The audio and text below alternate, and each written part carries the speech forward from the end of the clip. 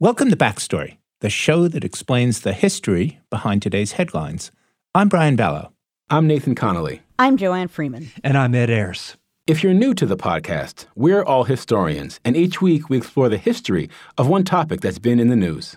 Now, picture a whaling ship out at sea in the middle of the 19th century, during the height of the whaling industry. As the crew works together, pulling halyards to set sails or pumping the lever windlass to raise anchor, they sing a type of work song called a sea shanty. Oh, Sally Brown, she's a bright mulatta. Away,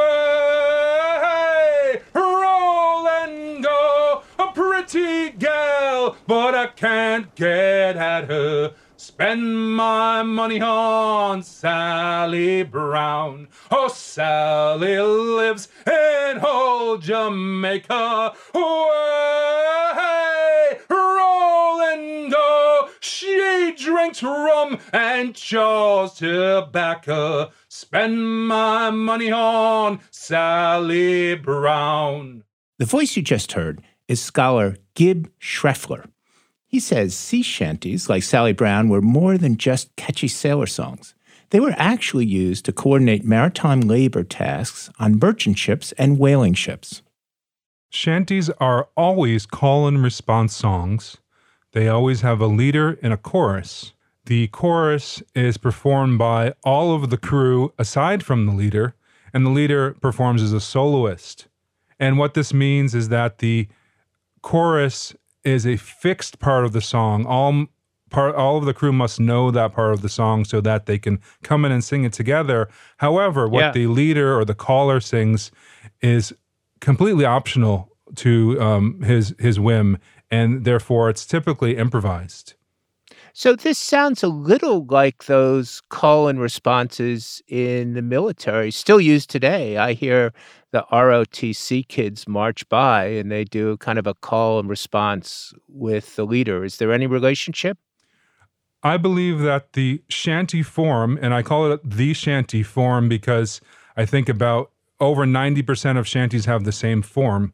I believe that that form is shared with the form of those same military songs you're talking about. So, for instance, a military song might be, I've got a dog, his name is Jack. Yeah. I've got a dog, his name is Jack. You throw him a stick and he bring it back. You throw him a stick and he bring it back. That's a 2-line verse, and that very same line of verse would fit into over 90% of shanties. And what would the musical line be in a shanty? How would it differ if that were a shanty?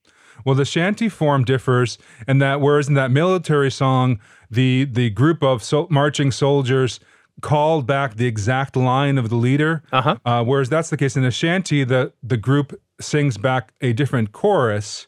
So, for example, the shanty Reuben Ranzo would go something like, oh, poor old Reuben Ranzo, and the chorus replies, Ranzo boys, Ranzo.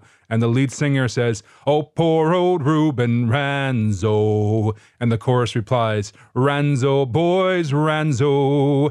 And I can fit that military song in, oh, I've got a dog, his name is Jack. Ranzo boys, Ranzo. You can throw him a stick and he won't bring it back. Ranzo boys, Ranzo. So it's the way that the caller and the response are exactly evenly balanced in that way.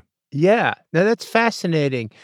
So tell me about hierarchy here. Were the leaders superior in rank, or did they just have better voices even if they were the lowest man on the totem pole, to mix metaphors? Sure, the leaders absolutely had no formal ranking or higher, lower, or otherwise than anywhere else. They were the regular crew members. They came from the irregular crew. It could, of course, be argued, and it has been said, but though with little documentation to really back it up, that the leader had a higher status, perhaps in the eyes of his crewmates, but they were somebody who was considered to be a kind of man of words, somebody who was witty, somebody who had the improvisational ability. So what were these sea chanties generally about? What were the topics? You want to share some of the lyrics with us? There oftentimes were themes of longing to be on the shore, if you weren't on the shore. That makes sense. Or just typical, I guess, if you could say typical working class popular song themes. Now, there's a third, maybe one final category of lyrics that I'm not really sure what category you'd put them in to say what they're about, because these are lyrics that are characteristic of the popular African-American styled song at the time, which from some kind of literary analysis perspective may oftentimes appear to be nonsense. The bullfrog is sitting on the rock, and then the possum jumped over the bullfrog, and sort of themes like that, which may often have some kind of deeper meaning encoded into them, but they sound like just things that rhyme. So oftentimes there's more attention was paid to just the images and the sound of the rhyme than trying to create any particular thematic content, because shanties hardly ever were they narrative. You didn't try to sustain a story over several verses, but each verse was a thought in itself.